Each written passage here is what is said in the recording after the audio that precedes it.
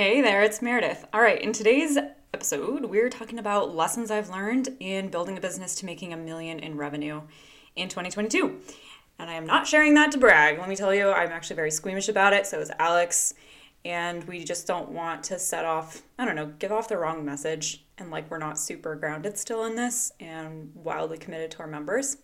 But the reason that I decided to share that in this whole story is that we would not exist today had I not figured out how to build a grant writing consulting business to $250K a year.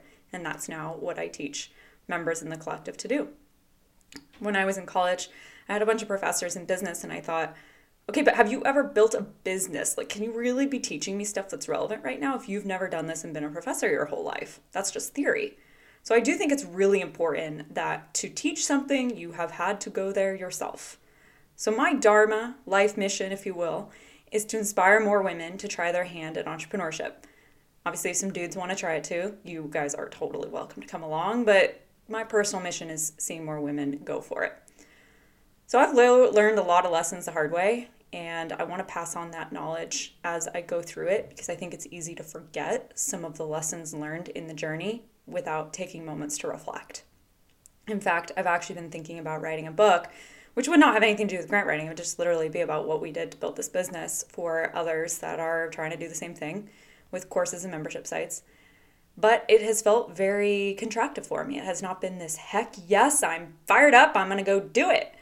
And I think it's because I've got all these fears around, okay, but can we double again this year? Heck, are we even going to make the same amount of revenue? And just more pressure, more like we made major investments in team.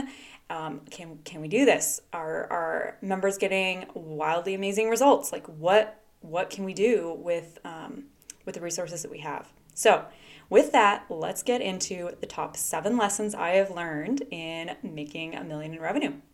Welcome to the Unicorn Living Podcast. I'm Meredith. And I'm Alex. You probably know us as the Chief Grant Writing Unicorns as founders of LearnGrantWriting.org. But we do more than teach burnt-out professionals how to build a flexible, well-paying, and meaningful career in grant writing. In this podcast, we share the real, behind-the-scenes strategies and stories behind building a life you love. That life you want isn't as far away as it might seem. All right, let's hit it.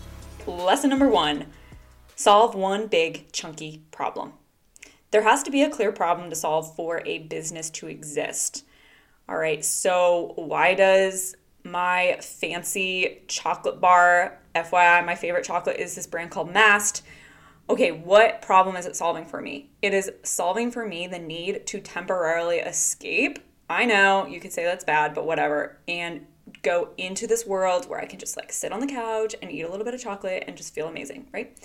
Grant writing. What problem are we solving? We are solving the problem of nonprofits have no idea often where to find grants, chase them haphazardly, and how do we actually help them bring a strategy to grant research process and, of course, writing winning proposals.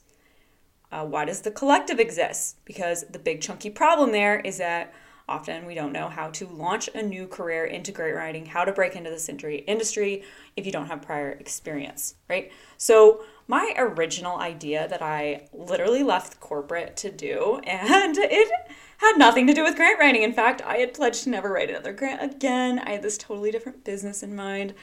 And the problem was it was an idea. And yeah, it sounded like a good idea, but I could not land on what is the common theme for the problem that needs solved here. And when I would do all my customer discovery interviews, I would get a different answer every time of what the problem was. And that's does not make it easy. It's impossible. It's simply impossible to build a business if there is not clarity around that one big chunky problem. Lesson number 2, fail fast. All right, fail fast and fail forward. So you don't have the resources when you're a scrappy little startup of a big company that can delay decision making. When I was in corporate, I was always perplexed at how long it would take for leadership to get rid of someone that was really lousy or really affecting morale, and they would just keep them around. And it's because they had the resources. They could keep paying these people that weren't doing anything, right? Whereas when you're working for yourself, like, it's tight. Margins are tight. If you just brought on someone to help you, and I'll give an example. I brought on this part-time well, it was just this contract grant writer to help me write a grant years ago. And I just felt like our start was not strong. And I had teeter up. Like, it wasn't like because I didn't do my part, but I just didn't feel like she was uptaking on it. And it was going to get us to the end without me having to pick up a ton of slack. And so I told her, look, I am not coming after you personally. I just have this feeling that this isn't going to work out. Like, I don't think your head is in the game. And I really need to just stop work on this. And I know that might feel weird because you haven't done anything wrong technically. I just need to stop work. And I'm so glad I did, because then I just, pivoted quickly, found someone else to do it, and they crushed it. And P.S., this whole process of finding temporary grant writers to work with me on projects was incredibly arduous and hard. So you're welcome that you can now just easily go into the community group and find literally an infinite number of awesome people to work with. That was a big problem that I was solving. Okay, even this summer, there's this other business in this space that totally rips us off of our ideas and literally had some of a student sent it to us, like our exact language taught in the course they were calling their own, which totally called for sending a cease and desist letter. My lawyer couldn't do it, so he recommended us to someone else. And I started working with this person, and the letter came back, and it was just so far off. It was so far off that I realized, like, why am I paying you hundreds and hundreds, thousands of dollars to write this thing when you're not getting it? And I had done a lot of good prep. And it wasn't it's not her fault per se. Like, she's never worked with me before.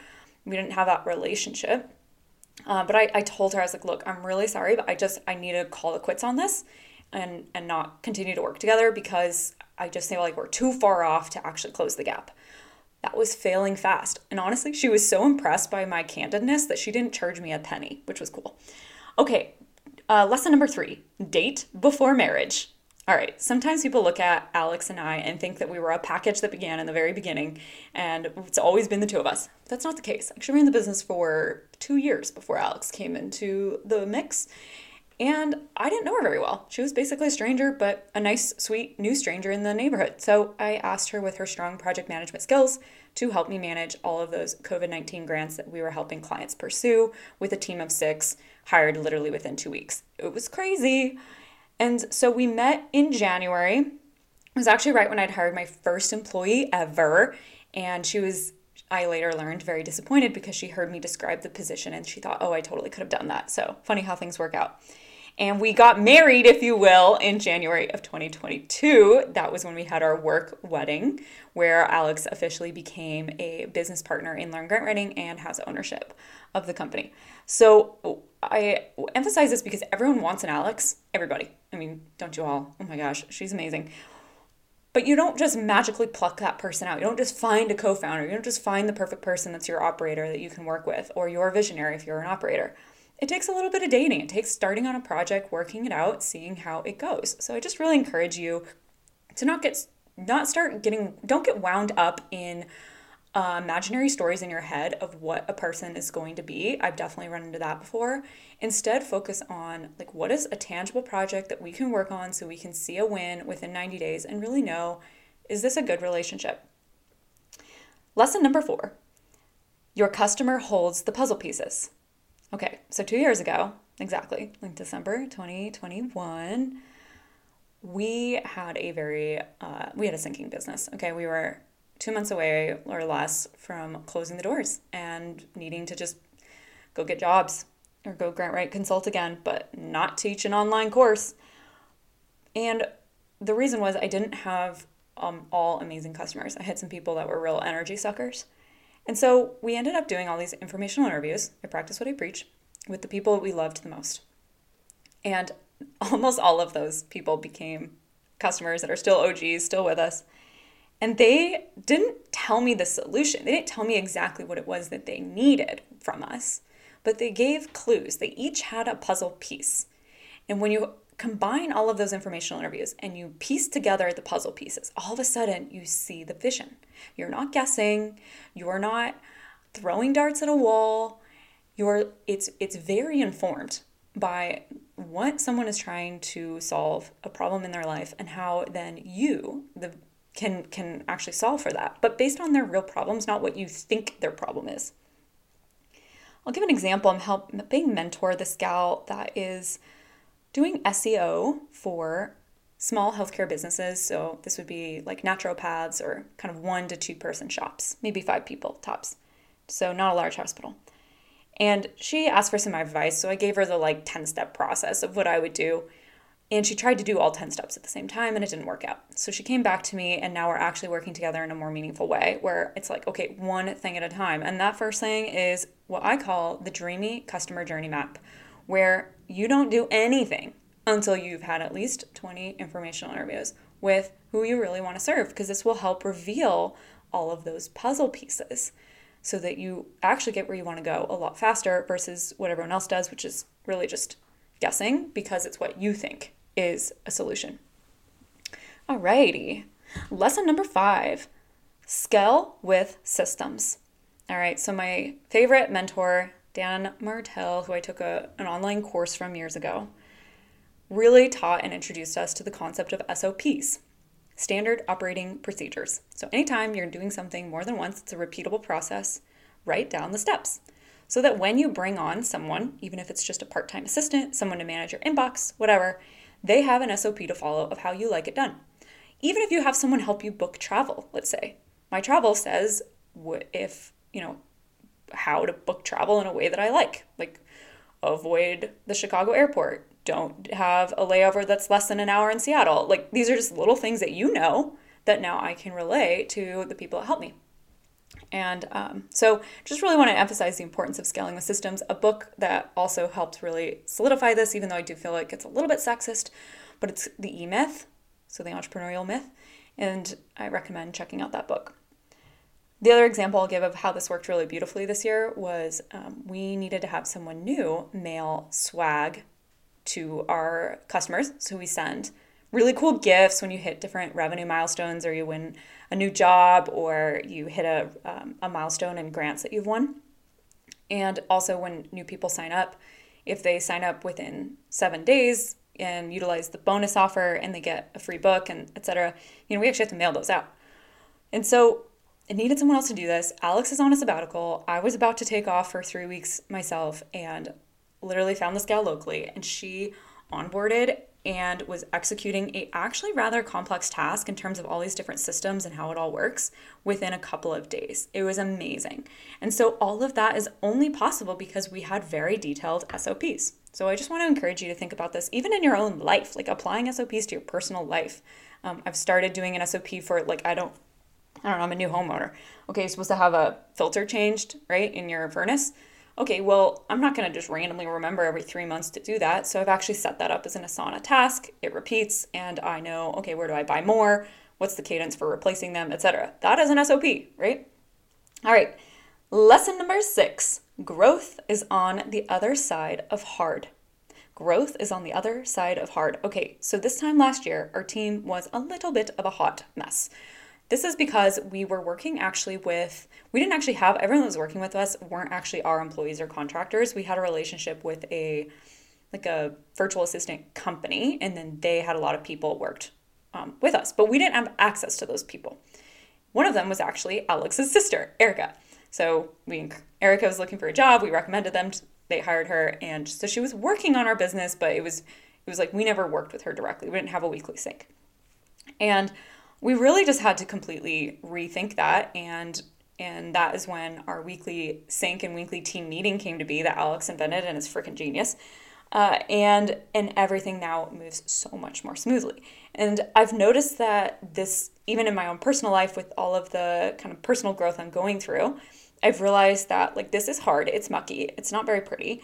I'm having to face all sorts of things that I struggle with, a great deal of fear, criticism, negativity, etc.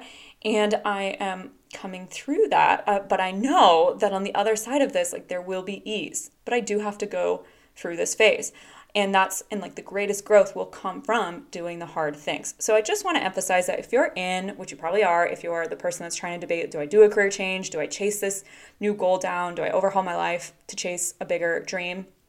Yeah, it's going to be hard for a while, okay? It's going to be rough. You're going to be working in overtime. It's going to be a tough season. And the growth is on the other side of that. It's worth it. Okay, final lesson. Here we go. Lesson number 7, put a wig on it. Okay, so I stopped racing when I was really getting my business going because I was taking it way too seriously. Remember that Soggy Bottom race I told you about earlier, that 110-mile mountain bike race? I got so stressed about that race that I got this freaking cystic acne on my chin that was literally as big as a freaking marble. The other time I had that happen was actually when I was launching my business and I did a bunch of grant writing workshops throughout Alaska, and the final one was in Anchorage in a movie theater with 250 people in it, okay? And I don't actually like that stuff. I don't want to be the center of attention. Like, it's not comfortable. And I was so stressed out about it that I literally got another one of these like gargantuous cystic acnes on my chin and a jawline, and it really sucked, right? And what I have learned from all of this is that things come a lot more easily when we're having fun and enjoying the journey. So one of the traditions I started was writing on champagne corks, 1 or 2 a month, a milestone that was hit that month, something to celebrate. And I have these corks literally for the last 3 years. I'm looking at one right now. Problem is I don't remember what I was supposed to write on it, so it's plain, which is a problem. But usually, anyway, it's just this beautiful artifact of appreciating the journey and not getting so caught up on the destination, which I know sounds so cliche, but it's true. Here's another example. So I just signed up for the 50K tour of Anchorage. It's this incredible Nordic ski race through the whole city. It's freaking awesome. And I actually am very scared to do it. And I thought, okay, I'm asking my members of the community to do things that are scary, that push them out of their comfort zone. And when was the last time I did something that pushed me out of my comfort zone? And it's because I get so worried I'm going to take this too seriously and stress out and it won't be fun. And so what I realized when I was actually on a ski last night is I think I'm going to dress up like Woody from Toy Story. Like, literally go get a kid's costume. I'm sure it'll be great. It'll be a great little great outfit. And I'm going to put on a long red-haired wig. And there will be no way that when I am climbing up Spencer Loop, which is a freaking hard hill, and looking at my long twirly wig hair at the, swaying below me, like, there's no way I can't look down and smile. And if I'm smiling while I'm doing it, I will inherently be in an expansive state and not contractive. So if you need to put a wig on it, seriously, you can go buy some gorgeous ones. Wigs are very beautiful. Or a tiara, or you've got a costume, whatever. Do it and then send out those info interview requests, right? Send the contract with the higher price than you are remotely comfortable doing, right? Try, really approach the activities you're doing with fun. Put a wig on it and you'll find that so much more is going to unfold for you this year in a positive way. So to recap those 7 lessons: 1, solve one big chunky problem. 2, fail fast. 3, date before marriage. 4, your customer holds the puzzle pieces. 5, scale with systems. 6, growth is on the other side of hard. And 7, put a wig on it. All right, that's a wrap. But before you bounce, you might go to the link that's going to be below to this new training that I put together. I'm very proud of it. And it's about how you create recession-proof opportunities for yourself. And it's great. It really reflects this inflationary environment that we're in and how you can respond to that, again, from a place of expansion, not fear. And if you are a member of the collective, I will see you in the community group. All right, that's a wrap. Talk to you later. If you're burned out in your career but know that you can't afford to quit cold turkey, and perhaps you're not even sure if you'll like grant writing, then go to learngrantwriting.org/podcast to watch a free training on how to build a career in grant writing without any prior experience. 2 other resources to check out would be our free grant writing class on the website and picking up a copy of our newest book, How to Write a Grant, Become a Grant Writing Unicorn. Have any questions? DM us on Instagram @LearnGrantWriting, or if you're in the collective, you know where to find us. That's it for now. Go forth and build a life you love.